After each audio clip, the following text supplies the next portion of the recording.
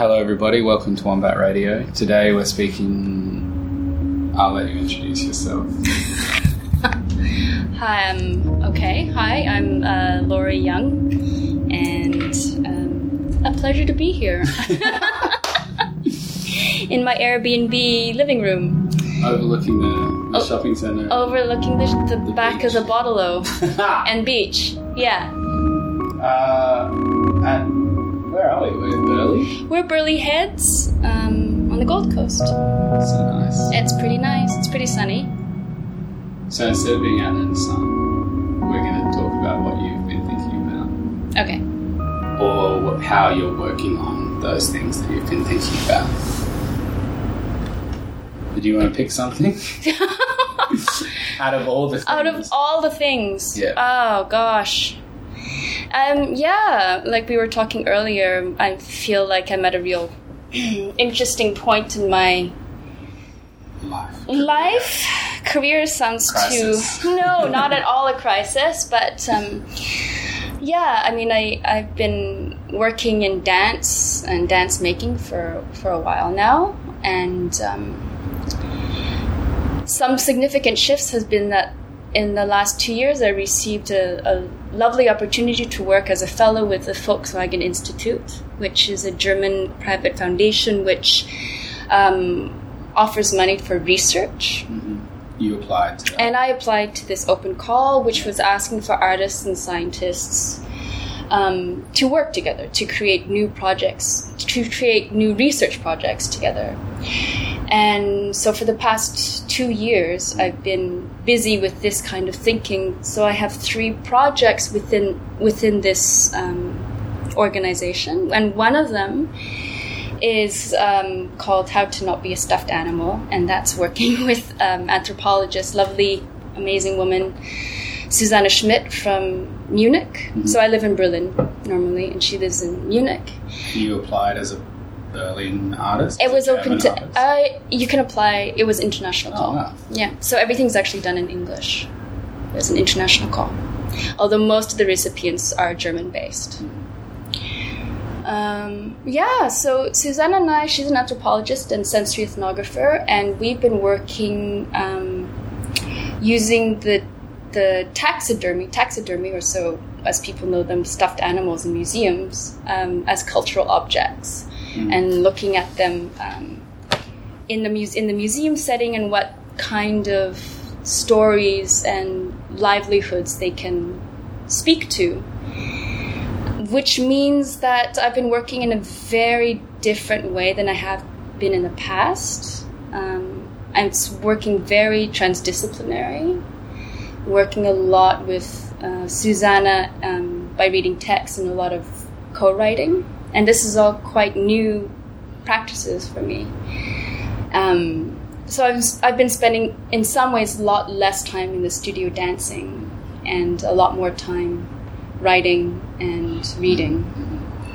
So that's something that's been really exciting. Working in museum settings, thinking about how museums move us, what information they want us to receive, and how we can, by changing our body positions and the way that we use rhythm and walk and body positionings, how we can shift our horizons of the museum and how that can offer us different ways of being in these spaces.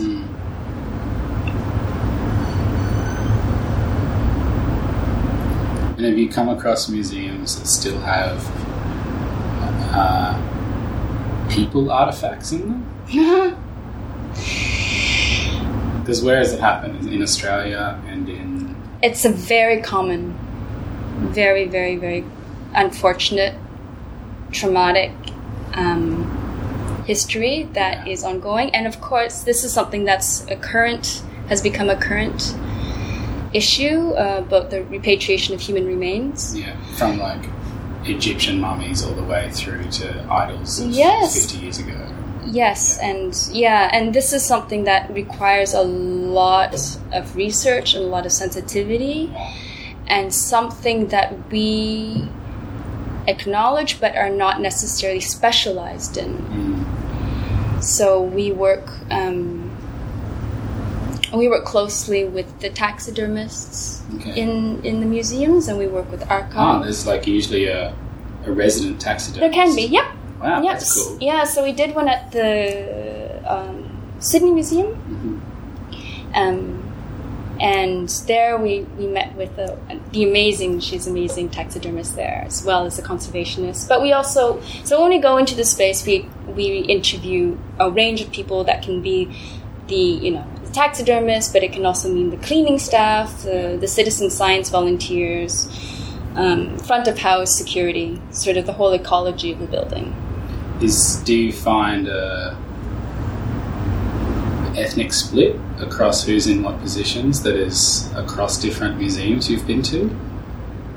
An ethnic split? Yeah, like is there quite often first or second generation immigrants in the cleaning staff versus like long-time Australian residents or expats? Because depending on your cash flow, you're an immigrant or an expat that are like at the top or that are in museum council positions. If you haven't found it, it doesn't matter.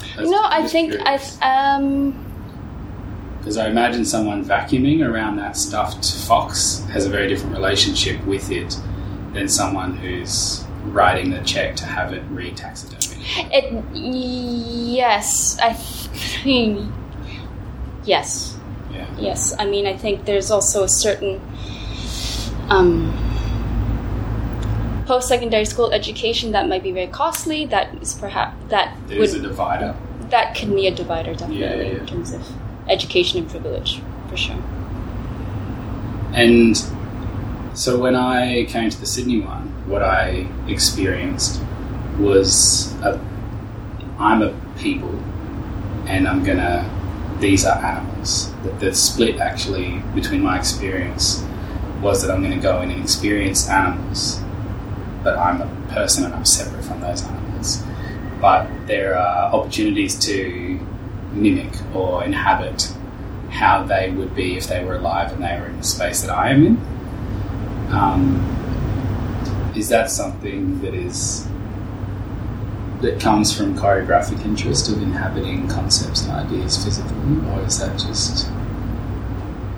choreography got nothing to do with this? I think choreography has a lot to do with the entire experience. If we also take choreography perhaps away from dance, and if I think of choreography about, designing movement in space and designing relations through body and movement. Cool. Even bodies that now are dead. And dead bodies, absolutely. Yeah. Cool. Stuffed and dead bodies, absolutely. It's all about those relations and how we move ourselves in these spaces and in this, very particular kind of architecture as well.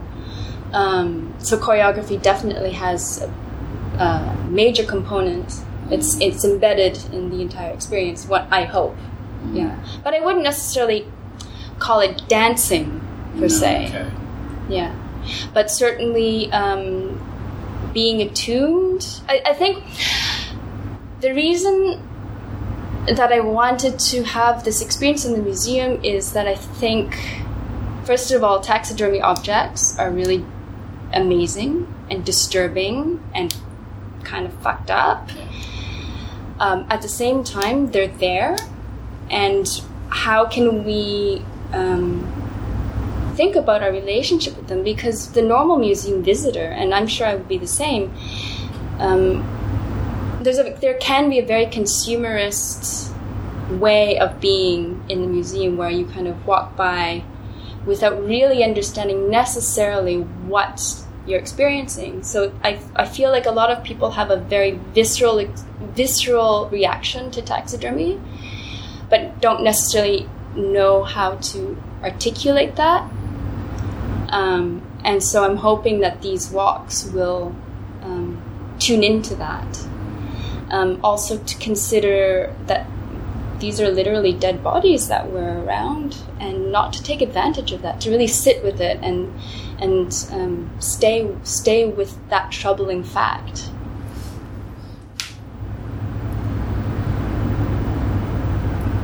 So something like multi-species studies or multi-species ethnography, where we try to take away the human ego in one sense, and see ourselves amongst a multiplicity of species is something that Suzanne and I try to bring into these walks as well. It's like an extension of, I could be wrong about this, but this thing that I've been hearing about the second Copernicus revolution, which is first, the whole universe doesn't revolve around the Earth. That was the first one. We realised we're just another planet. And then second, humans are not the height of evolution, we're just another creature right on the planet. Exactly. It doesn't start and end with humans. Basically. That's I'm thankful for that. We need it. We need that reminder. I remember feeling that most strongly towards the end with the Tasmanian tiger and getting down and crawling. And I remember seeing another person that had the headphones on not getting down and crawling. And I wondered if... Because you wonder about people. When you're doing... Especially when you're doing something strange. I wondered if she had zoned out and not heard it. Or had heard it as a concept. Or was just of the age where her knees would not thank her for doing that.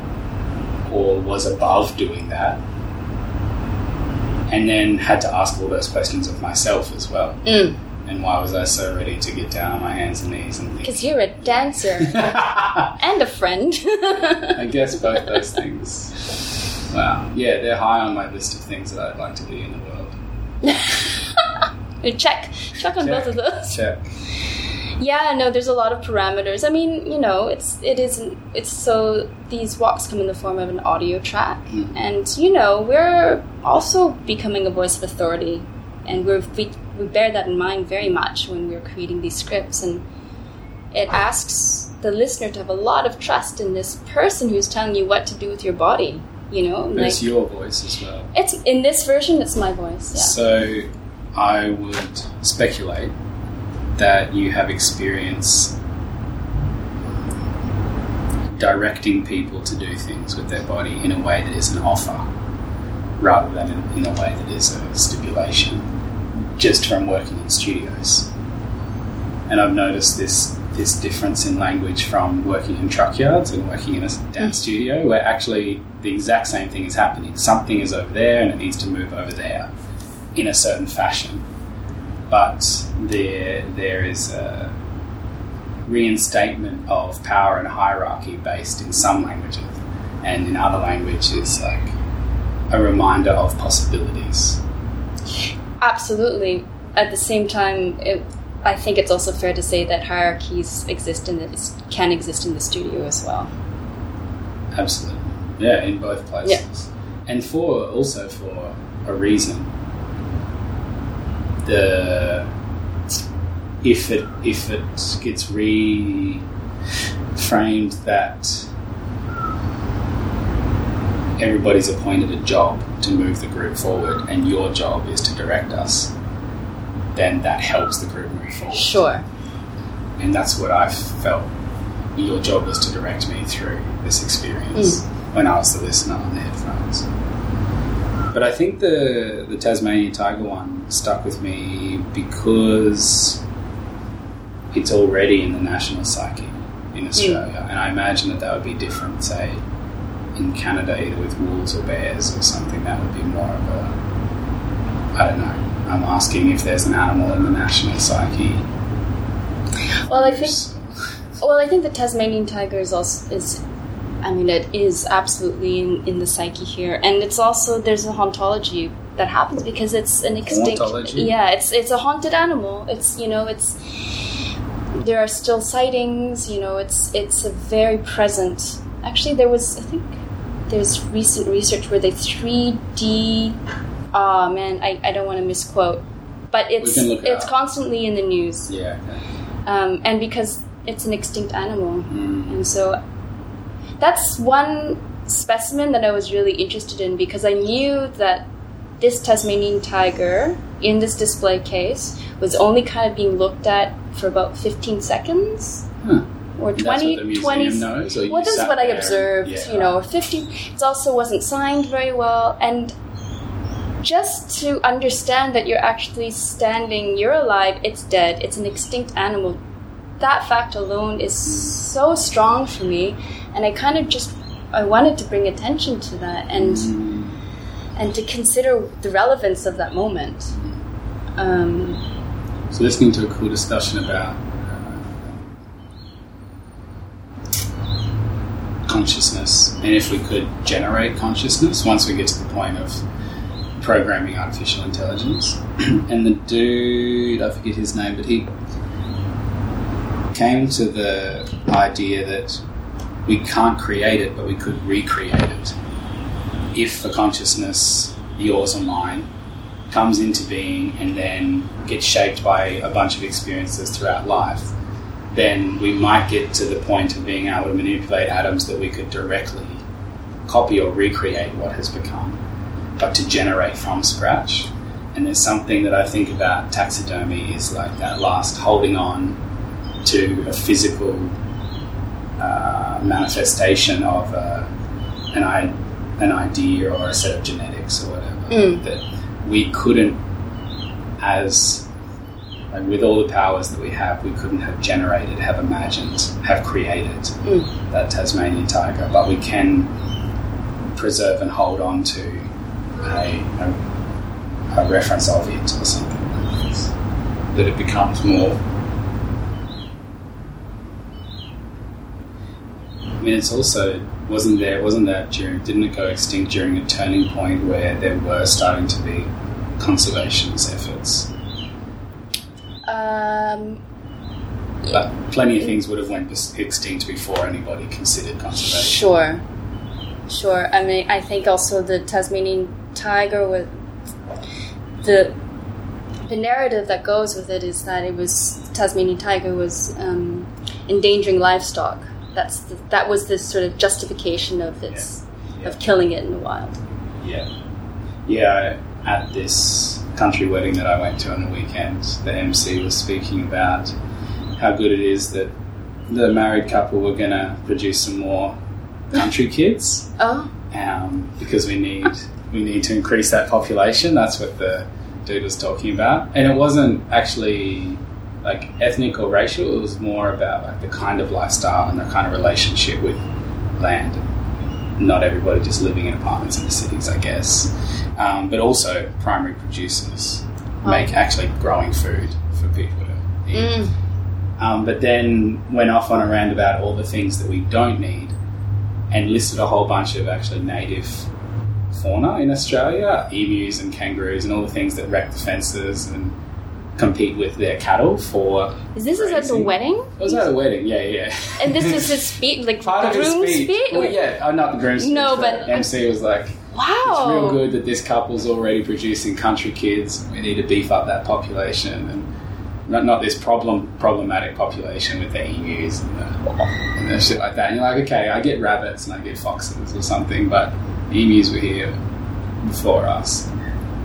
Oh wow! Kangaroos were here before us. There's a lot to be said about yeah, but at the same time, I have to completely appreciate that these people are part of a greater community that are the ones making the food, so that I don't have to make it, so that I can just live in this city. And to be honest, for me, quite invisible because I live in the city. Like, actually, that I don't have direct communication in relation to the rural communities of Australia. Sure. I'll come go for a drive. So when's the next one? Next wedding. There'll be plenty of weddings. It's the best thing. Maybe for the kid's first birthday or something. Okay. Yeah. So what about then when you are in a dance environment, when you're using your choreographic superpowers not for reconsidering museums and relationships to histories, but to make dancing? Heavy. Dance. What is dance? What? I don't know. I thought you would know. I don't know. Well, so what's your question? When you dance. When I dance? What happens? All right. That's a good question. I worked for a long time as a dancer and as an interpreter for Huh? In Berlin? In Berlin, and, freelance world, Okay. This thing that, like, is some people's lifelong dream and aspiration. People. You're like, oh, yeah, I just did it. No, it's a super valuable experience, but it's also not something that I do regularly anymore as a dancer. Because I started... Old? Like, no, it's a legitimate thing. Like, there's a phenomenon where... Yes and no. Once choreographers become younger than a certain generation of dancers, they're intimidated to ask that generation of dancers that are older because than you can't kick your legs as high anymore. No, it's like a self-imposed, I'm not a valuable enough choreographer to have that dancer who I look up to working for me. I don't think that's been a problem in my case. Okay. That is not false modesty either. No, they go. There is something that happens. Uh-huh. So first of all, as you start dedicating more time to your own work, and you just have less time to do other things. Yeah. Yeah. At the moment, I'm working on a few different things. The one that I'm currently thinking about a lot is this duet that I'm creating with a Canadian choreographer called Justine Chambers. And do you no longer call yourself Canadian? I call myself Canadian. Okay. But are you a Canadian choreographer? I'm a Canadian choreographer based in Berlin. Right. And sometimes in Australia. Sometimes. Because some people go, like, there's something born, but now, like, Canadian-born choreographer rather than Canadian choreographer. No, I think I would still say Canadian. Okay. I certainly don't feel German. No. I live in Berlin, but I don't identify as being German. Although my kid does. Yes. Well, it's about where you're born, right? I guess, yeah. And then how much people around you agree with and uphold your self-identity. That whole mirror thing. Yeah. Okay, but does your German sound German? Or do you have an accent? Of course I have a small accent. I have an accent. My German's okay, but, it'll take about 2 sentences for someone to figure out that I'm not German. Yeah. It's hard to fake that one. Yeah, right. Yeah. So I've been working with Justine. She and I met in Canadian choreographers dance residency called 8 Days, which is quite an interesting...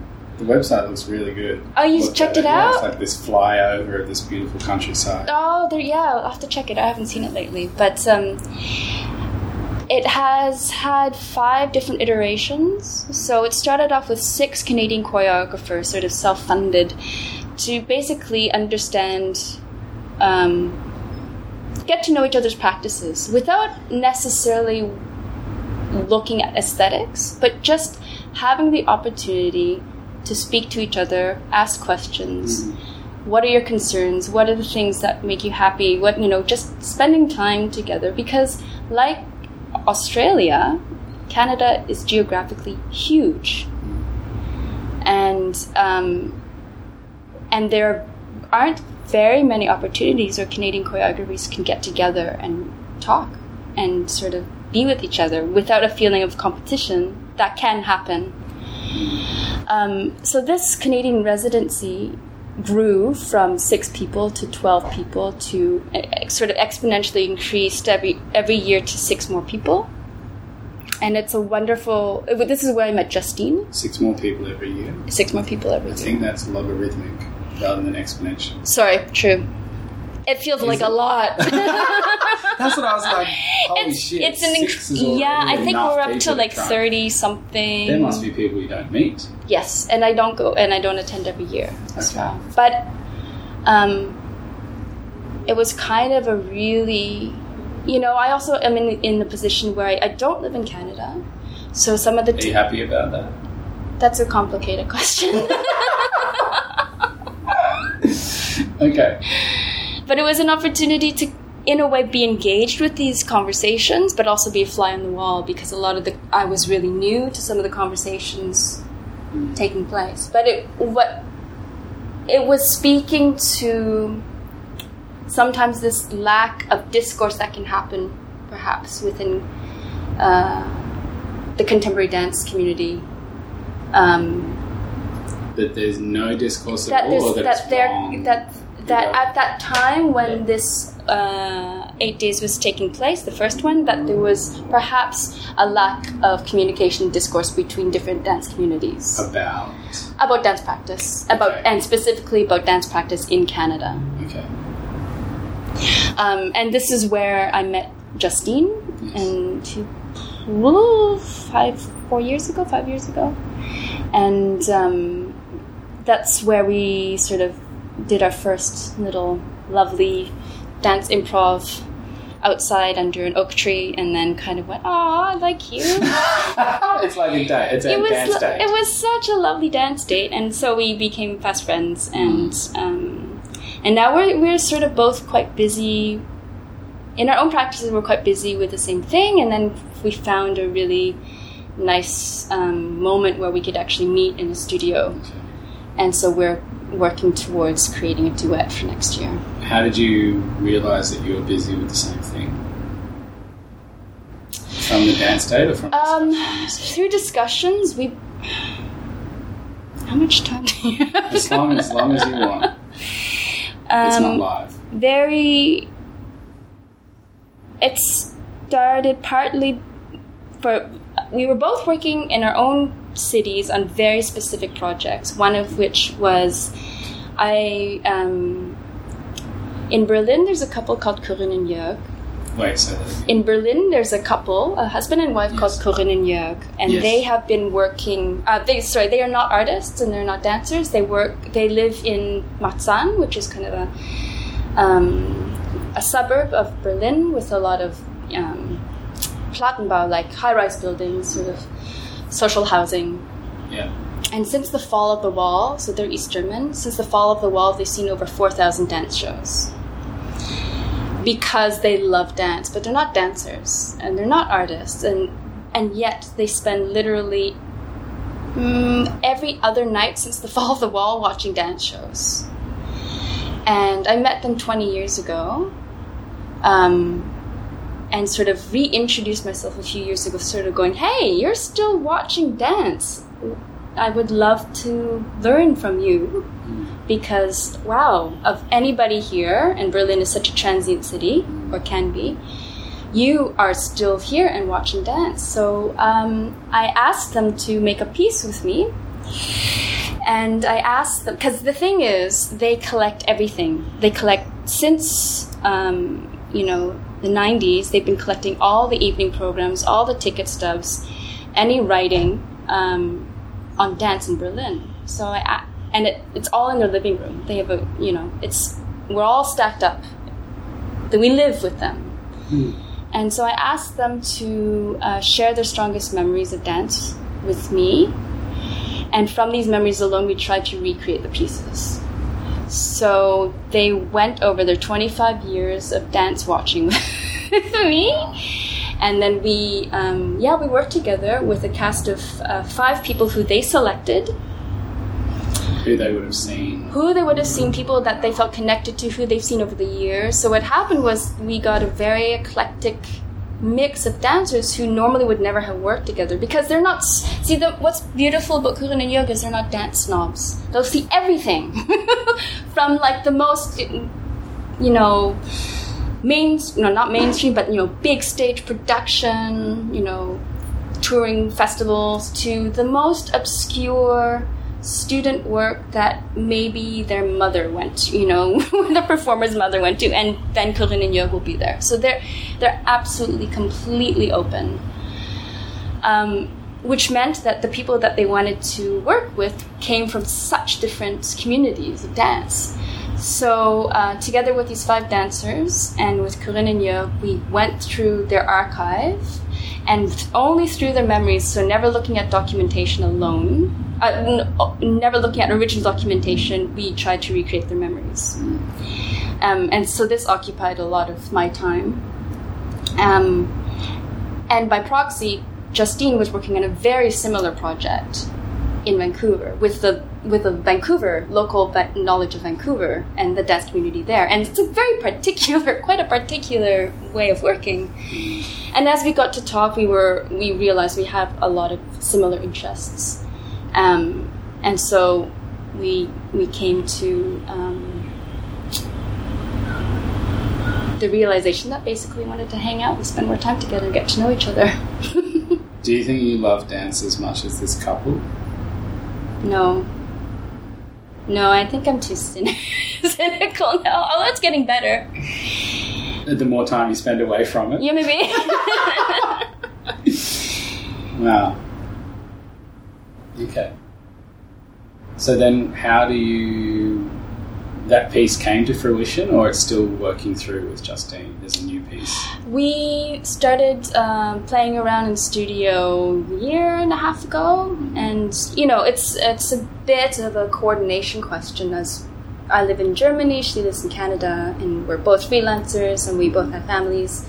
It gets complicated quite quickly, but we're working towards having another process that will go into premiere in 2019.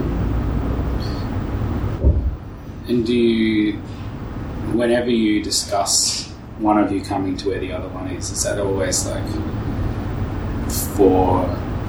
do you think about, okay, it's going to be a month intensive, bring the whole family, the family then has to set up and find another school or a job? No, because actually we've basically worked in 2 stints, each kind of 2 to 3 weeks. Okay. Yeah. And in both cases, families came. Is that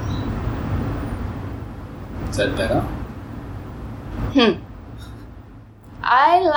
It depends on the length. Yeah, okay. It depends on the length. Because if it's just 1 week, I imagine it's quite a nice break. I quite enjoy being away from family life when I'm working, if I can. But, yeah, it depends. Like, 3 weeks is long. It is. 3 weeks is long. Is that because family life keeps occupying a part of your brain? You can't just get steeped in the process? Or? It also depends if you're working from home and you have, it's like if you go to a residency and you have that time to really be in the work, and that doesn't have to be confined then to 9 to 5 or whatever your studio time is, but then you have the evening to have a drink and talk and be in discussion and read text together or whatever. It can breathe. There's a lot more room to breathe, and that can be really generative as well. And almost there's permission to stop being you. Another part of you gets to be. There's a certain, when there are people around you who know part of you, that can't just die for a month or get put on hold for a month. Somehow it needs to be kept alive as a social responsibility or something. Yeah. Whereas keep your kid alive. Oh yeah.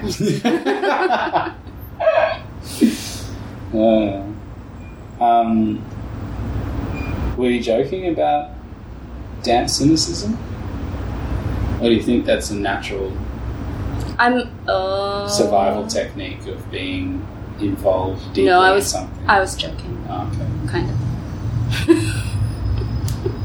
I get pretty cynical about its significance, but not about its importance. Yeah. I'm quite willing to believe that I can just be replaced, and everyone's is not. Yeah. Okay. Yeah. True. But this thing that you did with the couple, did it finish? Did it come to a result? That's Siri. Oh. Trying to answer the question I was What did asking Siri you. have to say? I don't know. Sorry. I would have asked. I changed my Siri to a male I voice. like that. I didn't know you could do that. Yeah. On a computer, Siri is like her own voice, but on an Apple Mac, there's Karen and there's Bruce, who are Australian voices. So you have Bruce? I have Bruce, yeah. Do you feel like that you react differently to Bruce's voice than Siri's voice? I wanted to test watching myself give orders because it's to a male voice. Absolutely. And do you feel like you speak differently? I feel like the word mate is much closer to the forefront. Like, hey mate, give me this. Oh, mate, that's you know. Wow. Instead of somehow Siri is now a man on my phone. If I would say, hey Siri, what's the time? Then Bruce is going to answer me. Can you say hey Bruce? Does it? I don't know. I guess I could. So it's kind of. But Siri is, I guess, not accidentally an ungendered name. Sure. That was one of our series trying to answer that because we said her name. That's, oh my god, she's there everywhere. Yeah. But also, it's been a long journey working on the Blokes Project for 5 or 6 years, and knowing when the hierarchy is to be respected or undermined or cheekily played with, especially when you're the younger one in a situation, you're by default the offsider, which means that you do the things that require physical ability and the person in charge is operating the vehicle or whatever because their knees and hips are much older, for example. Or there's not a culture of expecting that you still have full range of mobility into your 40s in Australia. Which I feel like dance training has saved me from. Just accepting that would be a gradual decline. I think the decline will happen, but I think it will hopefully be a decline of ease before it's a decline of ability at all. Like, things will be harder, but I'll still be able to do them. Yeah. Into my 50s and 60s and 70s, I hope. Wow, that'd be amazing. Yeah. I mean, that's the other thing is when I make my own work, I just don't kick my leg up, you know? Well, I just why? don't. It's boring. Also. But I can just choreograph shit that I can do. Yeah, right. Or at least, you know. We'd hope. Tell me if this is what happens to you. I feel like that I have to trust my body's intelligence in having been rigorously steeped in the subject matter or context, and then how it responds to that, what it spits out in improvisation or whatever, has a validation beyond the need to remind everybody of my abilities. Sure. And I just have almost never found a situation, so in the Blokes Project there was a point where I'm like, those aren't work boots, and I put my leg up way too high. And then I say, these are work boots. And that's like the one time when I really felt like being able to get my leg up was artistically justified. You can put that on your CV. Yeah. That's really good. Yeah, thanks. That should be my photo. Definitely. I'm sorry I missed the showing and the show. Yeah. I would have loved to see you kick your leg up in a work boot. In a work boot, yeah. Well, they weigh about 1 kilo each, so you got extra. Oh. Yeah, extra momentum. Yeah, it'd be hard to do adage. I think that's your next movement score. It's your next challenge. I used to sneak out and go to the bathroom or whatever during adage at uni. Just quickly go to the toilet. Yeah. Bust.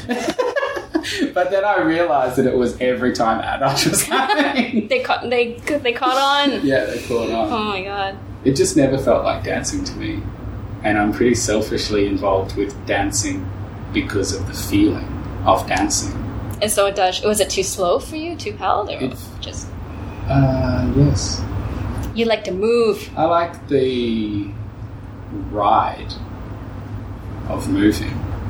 And the ride of moving, this is my understanding of our 6th and 7th and 8th senses that the body has, equilibrium, balance, that a lot of that happens in the fluid in your inner ears. So if your head always stays still, there's no real feeling of a ride, the way that you get on a roller coaster or when you're going around a corner fast in a car or something like that, or a push bike. So to feel like I'm getting a ride out of the dancing that I'm doing, the head needs to have moments where it hits an apex and then falls and then comes back up through momentum. And adage isn't going to give me that. No, unless you do a few head twirls in the middle of the... True. Make it even more challenging. But do you get like an instant payoff from dancing like that? Like a pleasurable payoff rather than the long-term happiness of seeing... Like instant gratification? Like... Yeah, what does dancing give you? Not dance, not the institution and the aesthetic and the form, but this body dance. I think it's still an extremely cathartic, sort of goes to the center. For me, it's at once absolute presence and abandonment. It can be both at the same time. I think that's pretty much, you just quoted Billy Elliot.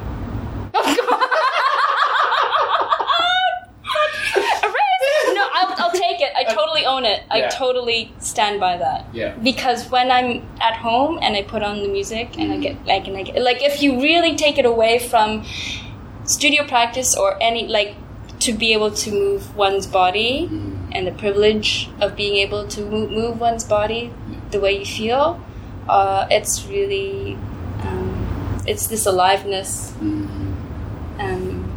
that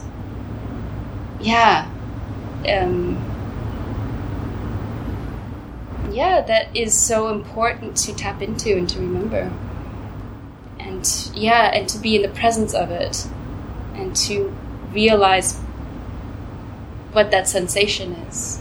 And that's not necessarily something that I strive for in the studio. This is something else. This is really, and perhaps also in that sense something which a lot of perhaps dancers started off with this sort of base feeling of being connected, feeling very connected to presence.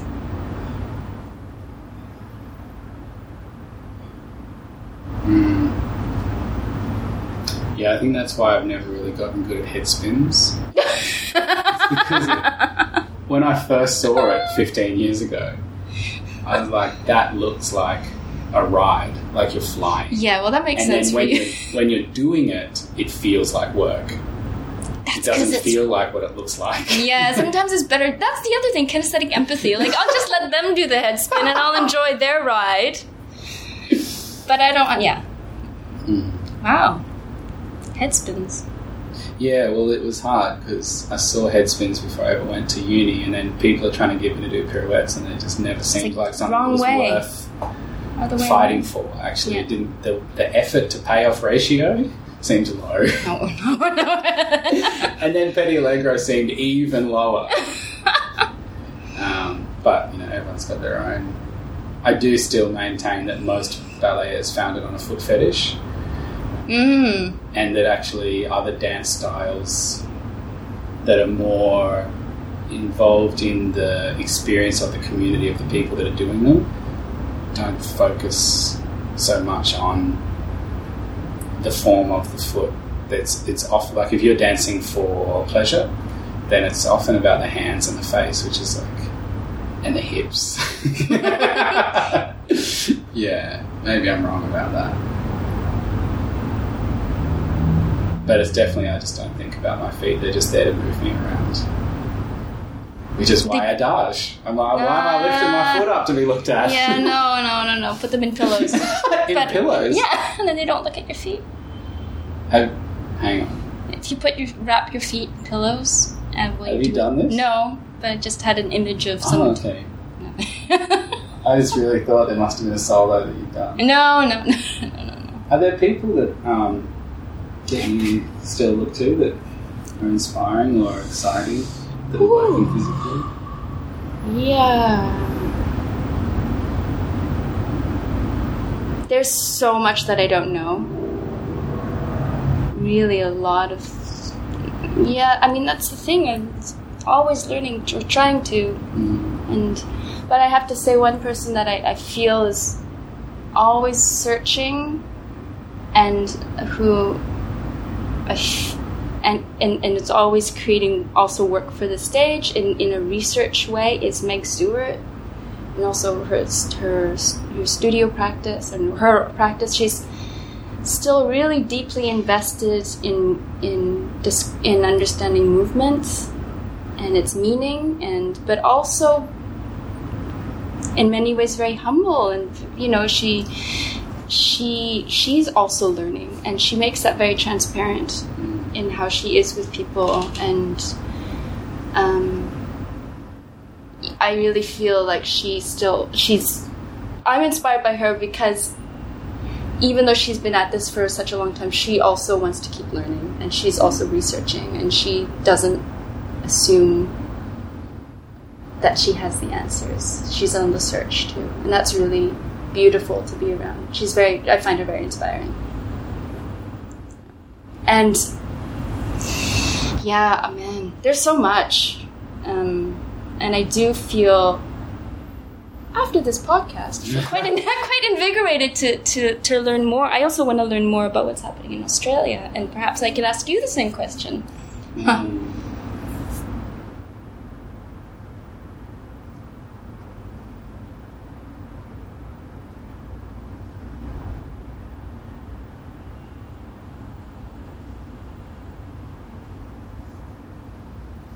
I think Australia has an aesthetic that it ties to ambition. And to be ambitious about generated culture or community or research is not recognized until it is framed in the capitalizing on your resources sense of let's make the most of this asset that I have access to. And so if that's time or a grant or studio space or people, and I think when you're busy trying to make the most of something, then there's not much space to go on the tangent that you hadn't considered. And I think the tangent is where the treasure lies, actually, because something I heard the other day, that quite often your first idea is somebody else's idea that has been sitting in your mind until the context has arisen where you need to think about it. And so the first idea that your mind serves to you, going off this idea that we don't think, that our mind thinks, and we just watch the thoughts happening, that if you're trying to capitalize, especially on time and resources, then you'll take the first solution. And the first solution is not yours often. It's somebody else's. Which, possibly is still the best one. But, yeah. I think that's how, the ambition of Meg, for example, to constantly research,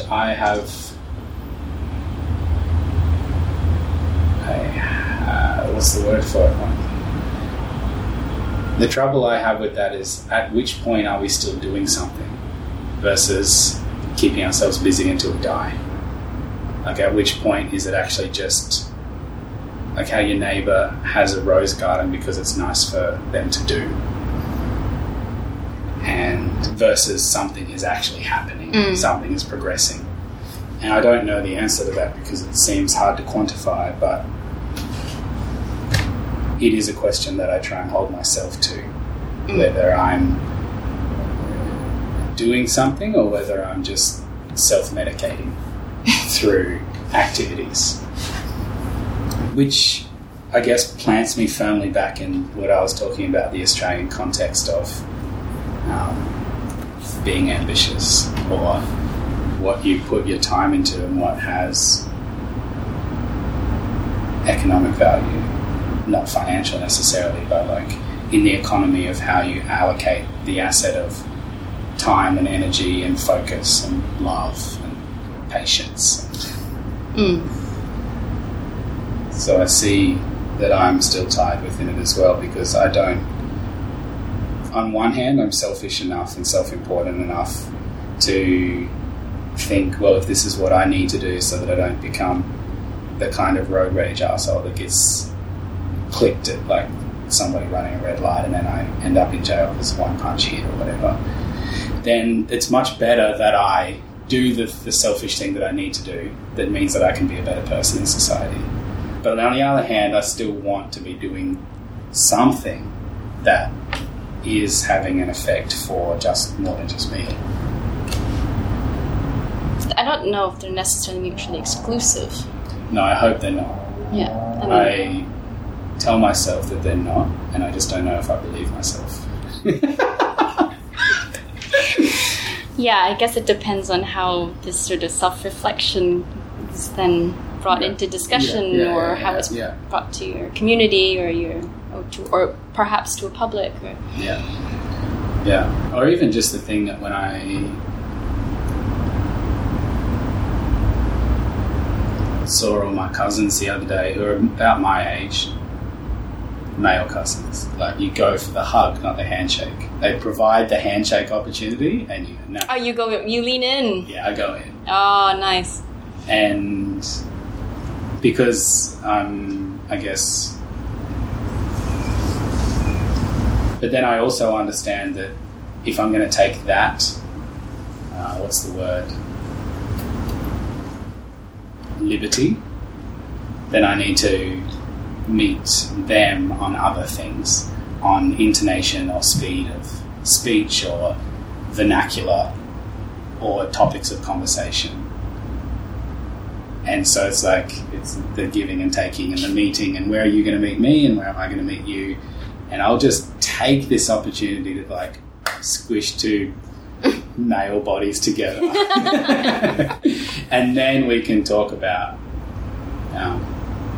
other things. Then we can talk about whatever you want to talk about. Right. We can maintain your worldview. I won't challenge that in words, but I'll just challenge it in how we can interact or something like that. Yeah.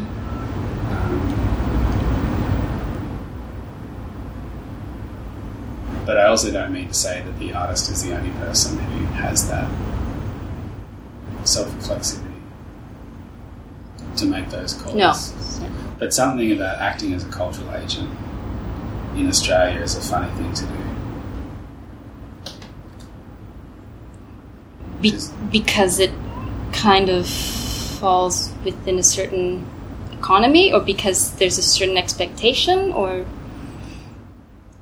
because of the way that infrastructures are set up so that... Because it seems like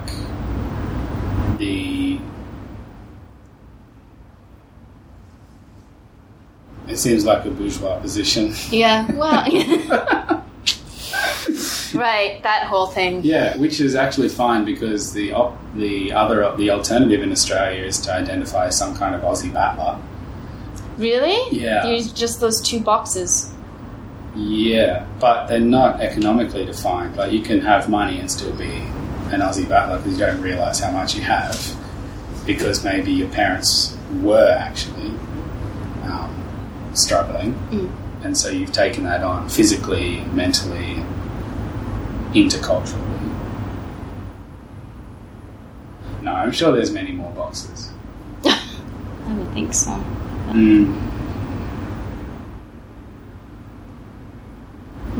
I guess I would like to hope that even people who I think are complete tossers still are of a context that has led to that system of engaging the world, and that is cohesive within their world. And that if I can meet them at that, then I meet a whole community rather than just discounting an individual. And the thing that challenges me most is if I think that somebody's worldview is not cohesive. And that's why I have a problem with scientists who believe in God. Right. Nice. Yeah. Nice. Down to the point. Yeah, I don't have a problem with... I was going to say a botanist, but kind of botany is still a science. Oh, yeah. So I don't have, I guess, a problem with what? A mechanic who believes in God. Or do I? Because that's still engineering and it's still fact-based. It's still fact-based, still based on science. Yeah. And, this is going down a whole rabbit hole. This is... Well, the hard thing is that because my position is that God is an illusion that we, like money, that we all get on board with so that we can live better together, and that, of course, it can be skewed both ways, for benefit and for cost. and for benefit of your immediate family or in-group and cost to everybody else. But that because it's an illusion, then that there's a certain amount of what's the word? A concession. There's a concession that you give to your factual mind to allow this illusion. Sure. And I would like my mechanic not to be labouring under illusions when they're maintaining when they're fixing your car. Yeah. So don't believe in the Easter Bunny when they're fixing your carburetor or whatever. No. See, this is where it's tricky. He's like, well, they could be kept separate, but maybe they can't. Like a belief system that can't be challenged by facts is a belief system nonetheless. And it's still a fitness that the mind has to maintain an illusion in the face of alternate experience that challenges that thing. And so that's, I mean, even the Challenger disaster with the space shuttle. Yes. And it blew up. I remember that day. There were particular O-rings that had frozen over the night before, and the dude who had to sign off on that the O-rings were okay to operate, he saw the temperature from the night before and said that no deal, the O-rings are possibly compromised and we shouldn't take off. And everybody was under pressure from the shuttle launch being delayed for many days, time and cost, and of course it was a massive public event because of the teachers and such that were on board as well. And he held his ground and said, I can't sign off on it. And so they replaced him. And they got somebody else in to sign off to go ahead. And then it blew up. Oh, that's terrible. And that sits for me with the same thing within faith in the corporation or being taken away by the external pressures of the situation, is that there were facts that were evidently clear to the person who was put in charge that said this should not be happening. That there was a collective agreement that it should happen. Because of X and X pressure and... Yeah, social pressure. And, political pressure, because it's all politically funded and things like that. And that seems to me like the danger of maintaining an illusion and not being able to say, oh, that illusion that I had that was working, actually there's new information that says you gotta let go. You kind of gotta let go and admit when you're, maybe wrong's not the right word, but yeah. But then I wonder about this in the case of, and I really want to talk to Kate Harmon about this with her improvisational practice, is because in the studio, when you're generating or when you're playing, you're surrendering yourself of what you know to be true or what you know about who you are or your own parameters so that you can be available to the ridiculous. And so that seems useful and generative. And I remember Kate once said, I think on a podcast we were talking about that she doesn't fear anyone. She tries to not fear anyone that she's going to meet or anyone that she will become, because she knows that she works from an idea that all of the possibilities of who everyone has become is also a possibility for her. All of the evil things that anybody has done, she may also have done in a certain situation. And so in a situation like a generative improvisation, you can become all of those things because all of them are in you, but they don't define you. But I don't know then what you do with that or how that exists in the outside world. I think the difference between the professional and the amateur is the training to know what kernel of yourself is still somehow yourself, and you can let everything else grow and change and morph in the service of the work, but still have a self to take home after the end of the day. I think about this in relationship to working with non-trained people. is that there's like a training of safety of self or something that the professional goes through. It's a bit meandering, the thoughts going on here. I'm impressed. Somehow the podcast has turned to Matt Cornell. Well, no reason right. That's great. I'm learning a lot. No, I unfortunately wasn't able to be in Kate's class when we were at Bare Bones. Same. Oh, you weren't? Oh, you also did. No, I was running the Something or Nothing. Right. At the exact same time. Which comes back to my concern of like, I trust that there is a sense that I have, which could be called instinct or could be called training, that tells me that something is happening and should be explored further in a studio or choreographic environment.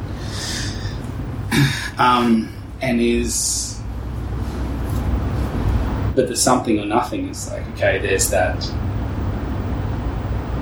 gauge that I'm relying on to tell me whether I'm wasting my time or not. And everybody else's time is growing the food for me, who's trucking the food in, is getting paid to stack the shelves that then I'm going to take the thing off and maintain the road that I drive on to get to the rehearsal. I can only be there doing the thing because of all these other people who are doing all these other things. And I don't want to, like, it seems to respect and to value their efforts is to make sure that I'm doing something. Right. Yeah. At its optimum. So this is sort of a way, like a kind of a barometer of. I guess, yeah. Well, I just think it's so easy to convince yourself that you're doing something when you're not. That's my daily life. That's what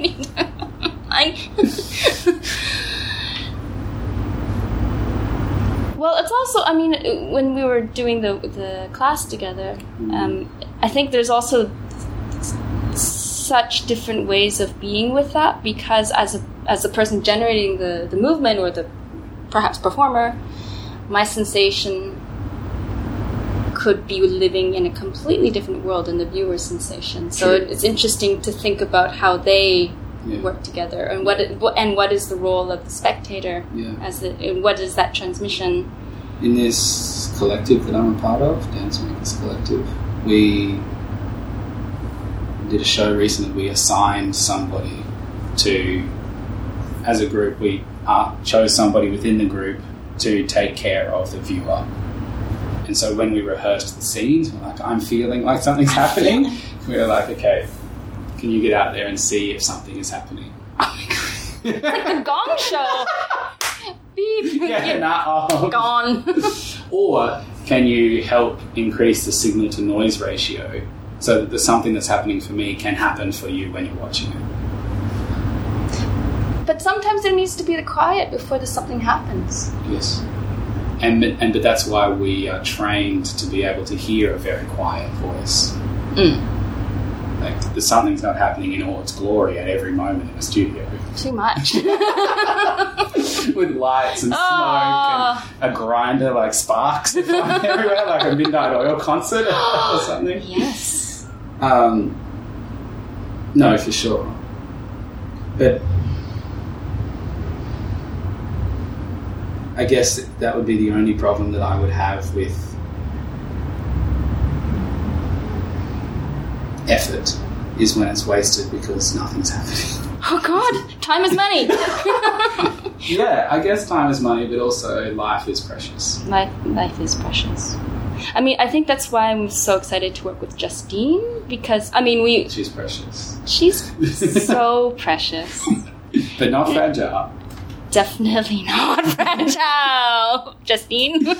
No, because, I mean, we talk about it in transmission between spectator or viewer and performer, but also when two dancers get together, or a collection of dancers, and what happens in the studio for us feels so. hard to describe, but we feel it in our body. We know that there's something that needs to be explored because it's not very often you get the sense that, oh, she can read my body, I can read her body, we can be in synergy without having to talk about it. Although half of our rehearsal time is spent talking. But there's something in that intrinsic understanding of another person's body in space that is what is convincing us also, aside from the subject matter that we want to speak to, the fact that we feel like it's important to address the aliveness of our bodies in performance mode is what's propelling us to try to seek funding to get this thing happening, because it could perhaps, perhaps not all works have to be in the form of a performance. And wouldn't it be wonderful also if we had the funds to do research, or that this can find an expression in other ways? And in this particular case, what was so exciting is that we thought about those different options also because we knew that working in different continents is going to cause a lot of logistical possible problems.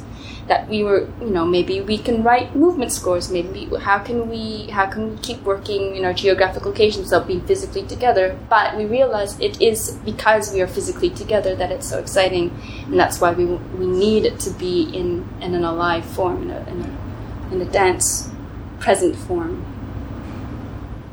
And so in that sense, I'm not cynical about dance because of that.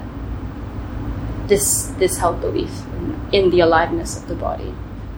That sounds very basic, but it's something that's coming up more and more for me again. Maybe because I have been away from the studio for so long. And so coming back into a physical practice, it's great to be reminded of the intelligence of the body instead of blah, blah, blah. Yeah. Do you know what that thing is that's telling you that something's there between you that's happening? I think, first of all, the subject matter feels very actual and present to us. Yeah. So we're working with the gestures of political resistance. It feels very urgent to us, and it also... as two women of color and being able to work through certain autobiographical material in a way that's not revealed on stage but is worked through personally and in the studio is an extremely confronting and beautiful and process. And I don't know if any of the autobiographical material will find itself on stage as such that can be directly readable to an audience, but the fact that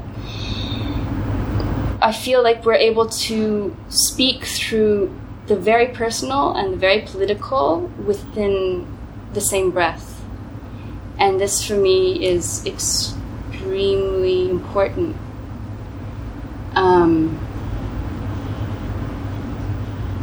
And I feel like it will find its form because of both the subject matter and the two of us together being live bodies in a space together and what that can generate.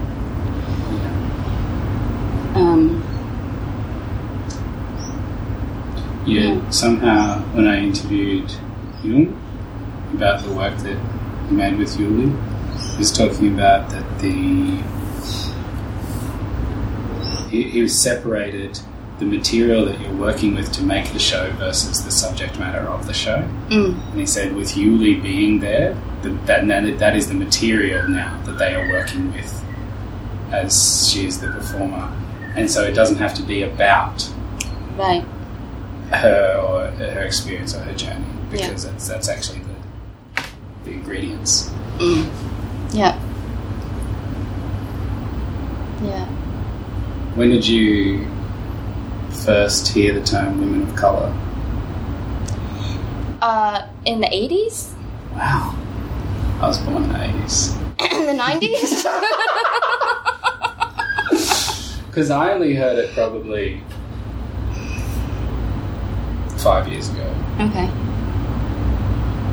And have you identified with that since you heard it? I always knew I was considered other in that sense. Because you're living in a I lived in white-appearing country. Well, I lived in the suburbs of Ottawa. We were the only. The suburbs of Ottawa. Yeah, we were. Aside from 2 other Chinese families, we're the only Chinese family in the block, in the suburb. So Does that mean you've lived in white-appearing countries all your life? Yeah. I mean, yeah, and yes. Well, yeah, I grew up in Ottawa, in the suburbs of Ottawa, and then I moved to Berlin. I mean, there's diversity and there's community, and absolutely not immediately visible, perhaps, in the neighborhoods that I've been living in. Yeah, and the Gold Coast. And the Gold Coast. Yeah.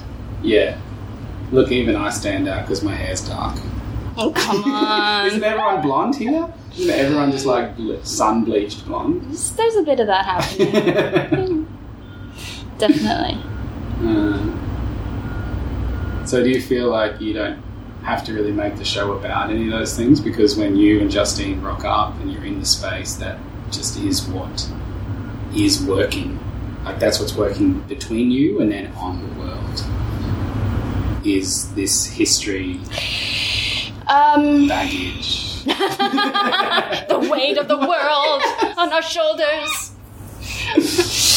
On our brown and yellow shoulders. Billy Elliot didn't have that. No, he didn't have that. He had a class situation, not a race situation. Yeah. No, well, we'll see, hey? I mean, we've... the subject matter is very on the nose in that sense, so I don't think we can... In Canada? In the work that we're working in, the yeah. actual subject matter, so it's not going to be... It's all part of the same pot. So what do? You and Justine get in the studio and then you vibrate off each other and then you talk about it. Oh, we do. Oh, gosh. Well, we started with a lot of reading, working through notions of how spaces choreograph us, how public spaces choreograph us, how what is considered and which bodies are allowed access to what and which kind of spaces. Josh Thompson gets pissed off at the airport with the cattle herding line situation because he grew up around cattle, so whenever he sees that, it immediately makes him feel like he's a stock, basically. Well, yeah. Which we become in numbers. Kind of, definitely. It's like a person is a beautiful creature and people are gross en masse. I just need to be directed. Just get me through. And then we might have a piece of writing that we want to share. Where do these come from? Like, who writes them, or how do you come across them? Or what are they? Comics, Garfield comics. That's a great idea. We need more comics. Comics influences a lot of my work. I can appreciate that. I would love to. Mostly just the frame, the way the frame is constructed. Yeah. I'm like, God damn, that's that and cinema. That's how I want to set the stage. Absolutely. Well, it's how we are famed, how we fame ourselves. But, yeah. So I can show you my little bibliography, I suppose. but basically, we talk through these notions, and Andrei Lepecki writes about choreo policing, how the police can choreograph our movements. We talk about how protest movements can be seen as choreography. And then we specifically started working with sort of a lexicon of political gestures. For example, lexicon is like a vocabulary. The vocabulary, a collection of political gestures. For example, the fist, the raised fist of the Black Panthers. And this brings, or the hands up, don't shoot. From Ferguson. It's extremely loaded. It's extremely fraught. It's a very difficult subject matter, and also as to middle class women who aren't living in, for example, Ferguson, how can we be an ally to this and not appropriate this movement and yet feel a solidarity? So all of these are things that we talk about in the studio. Are we allowed to appropriate or to live with these movements even though we are not on the ground with? So feeling a deep alliance and deep respect for these movements and deep for these certain political movements, and how can our dance be informed by that and not just be an illustration and a taking over, a colonization of those ideas. And we talk about a lot of things from very personal experiences as well. And so sometimes we'll sort of take a gesture, like for example the fist, and then create a timed improvisation with it, and to see how one can go into that movement and come out to the movement. Very simple, and that in itself is very generative in terms of, because it's for us, or for myself at least, it's very emotionally evocative to take that fist. How does that make you feel? And then what does it mean when you're doing it in a dance studio? And what does it mean when you're two women of color doing that? And it's a very meaningful research that we're undertaking. Is there movements like that are already in your body that you use? Are there any, sir? Movements or body shapes or presentation or whatever that are yours, that are not of someone over there, that have not become icons, that are a way that you move through the world as also in a minority situation. The reason I would liken that to say, like, there was a way that I moved and walked that became apparent to me once I started dance training. And now I can just choose to turn it back on for the Blokes Project, because that was where I came from. And I would not be sitting with my legs crossed with my hand on my chin thinking about what you're talking about if we were in a truck yard leaning over the back of a ute. Like, also it would probably be much hotter, but it'd be much hotter, this kind of situation. He just went into the man spread. Yeah. But the spread is like about the back of the knuckles, and it's about the elbow, and it's like an aching, hulking mass that has been moving heavy shit all day that doesn't want to hold itself up. Yeah. And that doesn't feel to me like I've appropriated from another place. I don't even have to worry about that, because it's my genesis, lineage. That is how I understood my physical direct structure translation. in the world.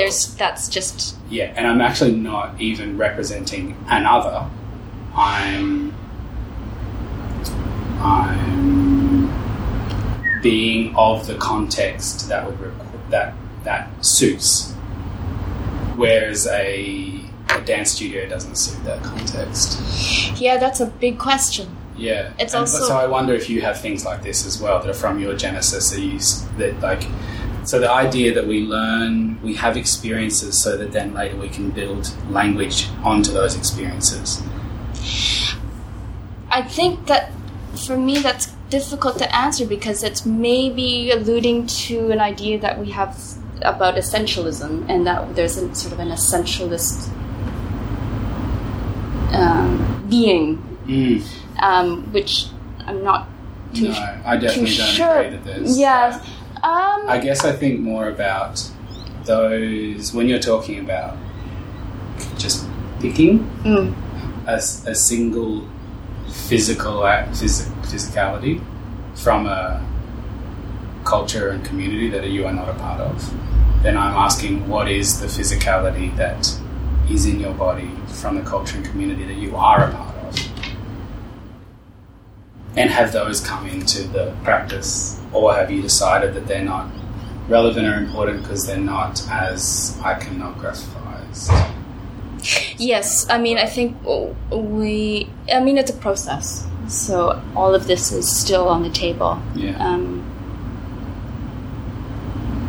We also, because I'm not going to speak for Justine, and as this is still a process, it's it's ever evolving, and lots of talking involved.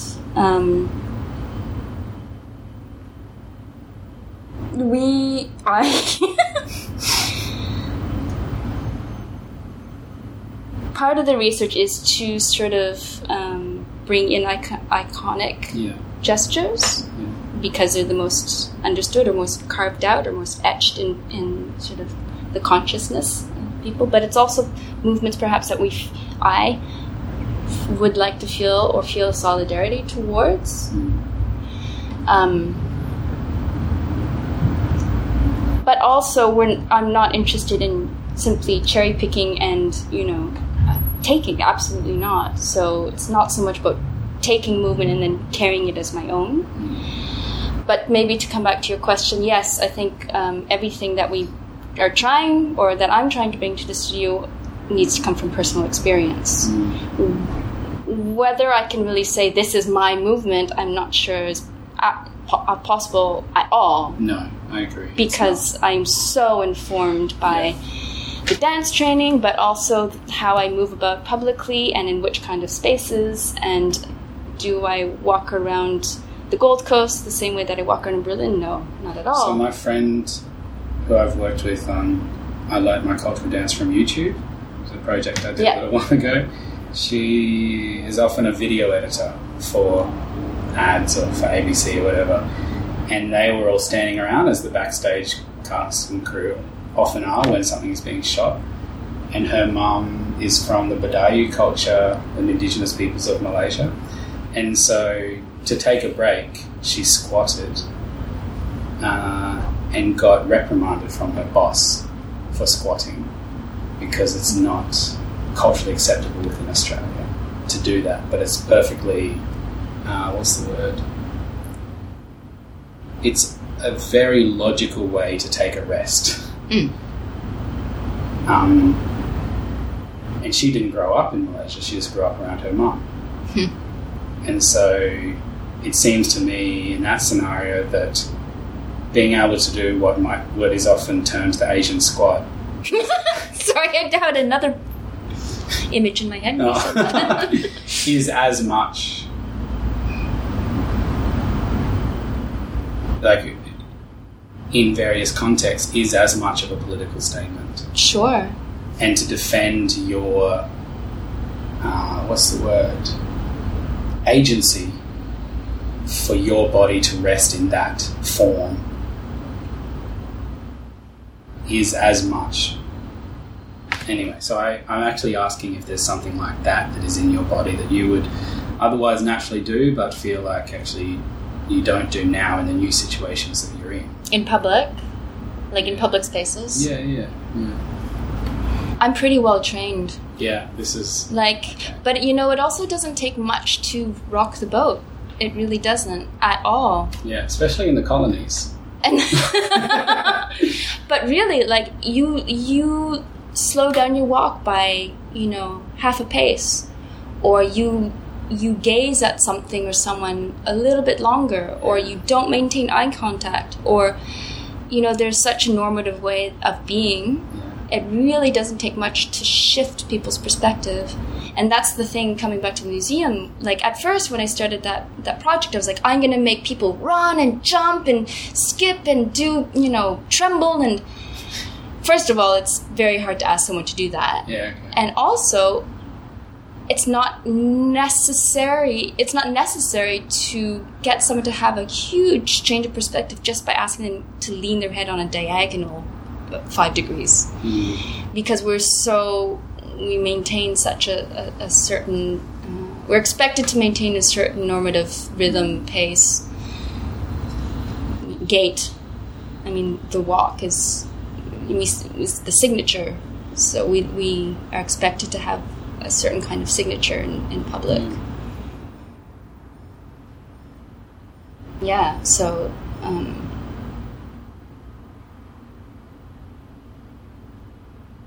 I guess also to focus on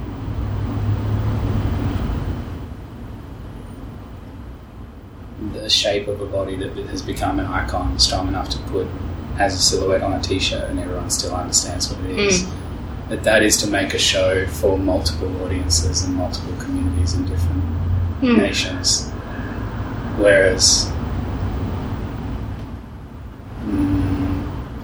the Blokes Project, I only ever really thought about making for Northern Territory audiences who would wander past us, actually. And I remember people just talking to us about flannies and things like this, and me thinking I've never owned it's a flannel. Oh, flannel. Oh, yeah. Like checkered shirt that was like a blokey thing to wear, that I'd never owned it or seen any of the blokes that we were working with own one, because it's always 35 degrees. But that's there. Or like people saying, oh, so it's really about these blue collar workers. And no, blue singlet is like a whole nother rung of society that you don't interact with. Like the collars talk to each other and the singlets talk to each other, but there's something about that if you're taking influences from the world, then I guess you're making a show for the world. Well, are we? Because it's a dance show. And who goes to see dance shows? If they're free, lots of people. Really? Yeah, I saw this terrible dance work from a British company that was at the Sydney Myer Music Bowl, and they had like prostheses and like everyone was in tights and they were being really weird, and it was a bad show, but it was free and there were thousands of people there. Okay, so like, people took their families and a picnic and shit. Okay, but generally, no, if it's $40 and the cinema is 18 and it's Fast and Furious 7, which I know is going to be hilarious, then I'll go and see that. That's kind of like, it's interesting to think about audience and who is the audience, and you know, like, tickets are very expensive in Australia. They're less expensive in Berlin. It's much more accessible. But it's still quite a dance audience. Other dancers, other choreographers, some other performing artists. But, you know, it's still... You need to live in an urban centre to reach it anyway. Possibly, yes. Yeah. Yeah, and that's also why I was so interested in Corinne and Jörg. Because they're not your typical dance audience.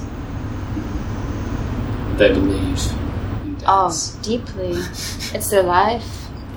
And no matter what facts they're faced with, they're going to continue their faith. Absolutely. In dance. Oh, yeah. They're incredible. They have a whole... They're their own choreography, for sure. Is there any... Do you know why? Like what your biggest hope is for the efforts that you're putting into making work and continuing being in your body? Because there's a lot of cost. And so I imagine that there's a hope.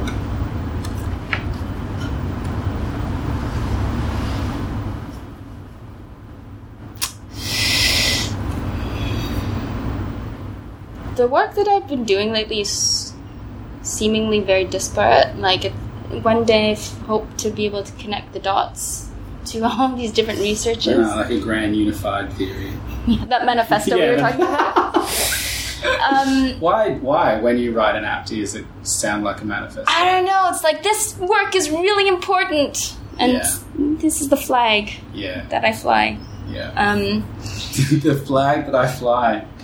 What is my hope?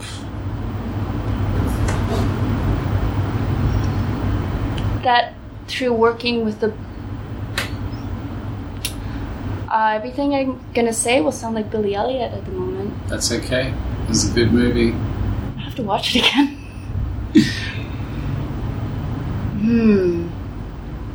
Mainly, what I took from Billy Elliot is that all the constructs around this individual were falling apart, and the coping mechanisms of his father and his brothers that they had inherited were not functioning, and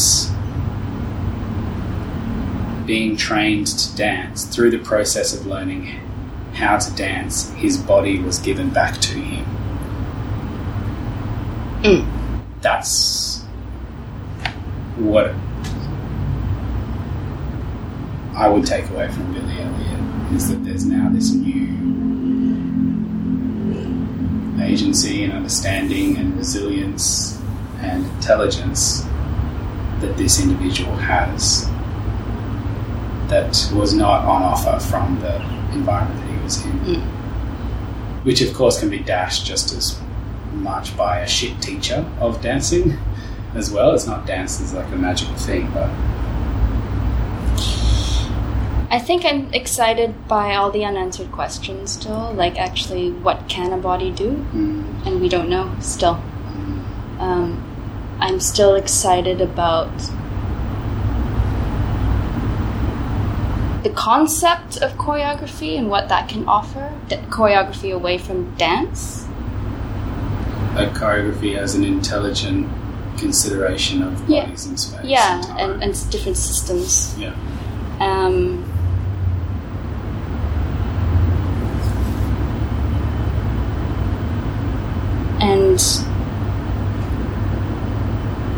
And I would like to hope that we can find also different structures where we can ask these questions without necessarily being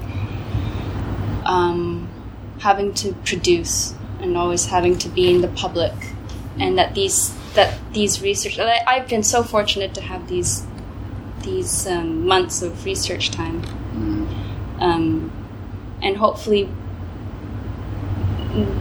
there can be a way to find infrastructures where that can be supported, so we don't have to think about bums on seats all the time. I think this might be generational difference, and only I think so shows. too. I think so too. But for Blokes Project, our resolve was to always be in the public. Yeah. Because the show was not the work. Yeah. Making it in front of, being seen to be blokey dudes that were like in work gear on a container dancing. That was the work, as much as the conversations we had, as much as showing up in a ute to set. Yeah. For the dance show. So the show in the end is the thing that you sell, but it's not the work that you're doing. Right. Whereas I think about the GIFT project, and I think actually I was in the public for a second every day. And but then we were also in the public to shoot and generate all the material every day. But the expectation is different because that's not the show. Or that's not the concise message that's supposed to punch through. And I also care about choreography that is used to put the viewer in a state where they can think or receive or test out a different version of themselves or point of view or alliance. Yeah. And so I think seeing someone doing the dancing doesn't always do that until it's the show. Yeah. With all the things in it. So it's tricky. Yeah, I'm not saying that we should just close the doors and research, but that, time is important. Yeah. As well. Time where, I wonder and I hope that it seems like we're racing towards a world where everything you say at each moment will be held to you, and you can never revise your opinion on it, and you could be crucified on like the one wrong thing that you say during research or during development or whatever. But actually in my experience, the first half is going to be of your process is going to be entirely embarrassing, and hopefully you reach a point where you look back at the person that first asked the question with disdain like they're insulting the gravity of the situation by asking the question in the first place or something. Hopefully that's like a process takes you so far that if you knew then what you knew now, you would never embark on it. Oh, yeah. Wow. Scary. So what could be an alternative to a safe research, another version of offering safe research could be the space for conversation and generosity within conversation, and that you can see that somebody is researching something and you understand that they're not making a manifesto in that moment. Sure, and I think by research that's exactly what I mean too, to be in conversation and to be, and you know, in some ways sharing your resources. True. Yeah. Do you have any epiphanies that you want to finish on? Epiphanies? Or even just like something that you try and remind yourself of often when you're making or working with people, or like do you actually get fatigued from working with people? Yes. I mean, doesn't everyone? Yeah. I mean, in a good way, because it's like there's so much. Sometimes it's just too much information, and I just need the time up so that I can digest it. I'm a very slow person. I take time. I'm not prolific. That's the other thing. Is I can't produce a show a year. That's, you know, for me that's There's like ADs that are supposed to make 4. Yeah, and 7. and anyways, we all know that it takes shit. 2. Yeah. No, but it takes 2 years to make a show. You know, if you're freelance and getting all the grants together. So I'm very, very slow in that sense. I'm not prolific in terms of public output. Epiphanies. What I try to remind myself every day.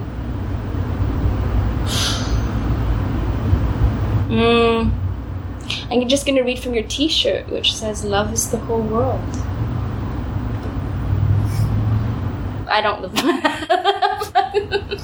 I went for an interview at ABC Radio, and there's this big, beefy security guard that took us up to the area where we were getting interviewed, and he read my T-shirt. This was this. And then we had a massive discussion about ideology separating people. And then I guess he went back to like telling people not to come in or whatever the security guard's job is or something. Wow.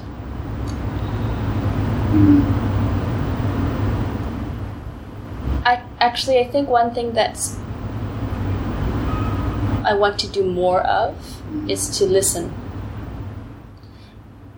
Do you not sometimes think that as a woman of colour, in the ratio of people that are listening and talking, there's some other people that could be taking care of that more listening? The word listen does not just simply apply to me. Oh yeah, sure. Okay, then let me add and to speak.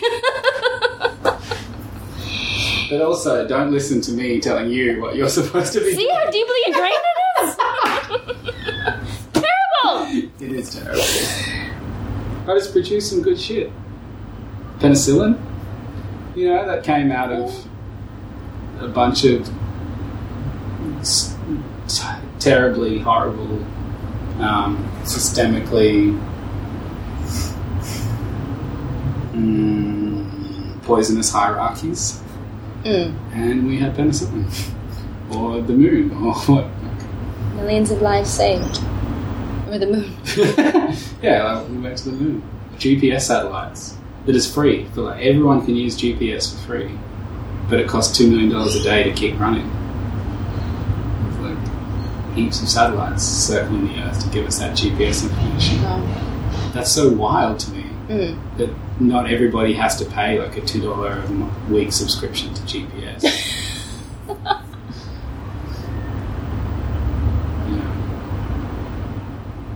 But they're private satellites. So who's funding GPS? It was started by the US government for their military positioning, but then I think there's a board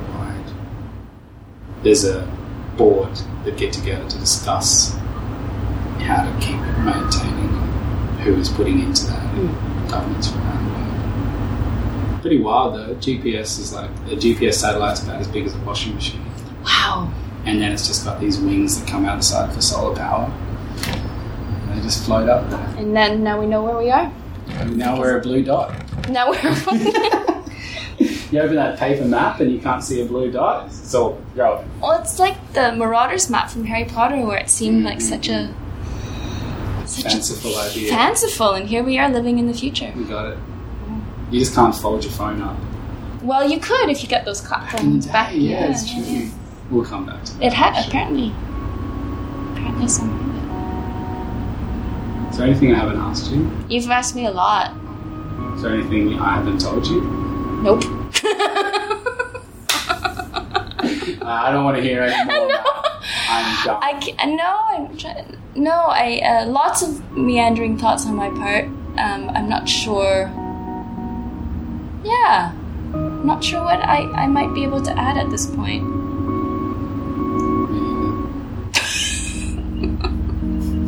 Gonna go watch Billy Elliot. There's quite often YouTube, like this movie in 5 minutes situation, and they just cut the main points. Yeah. I don't know if you're trying to still write your applications and communicate. No, with that's people. great. Maybe we need that for dance, like best of 5 minutes YouTube. Yeah.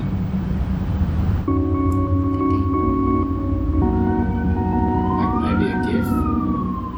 A dance 3 show has a seconds? GIF. Yeah, like 3 seconds. You've done that. Yeah. Okay, thanks. You're welcome. Thank you.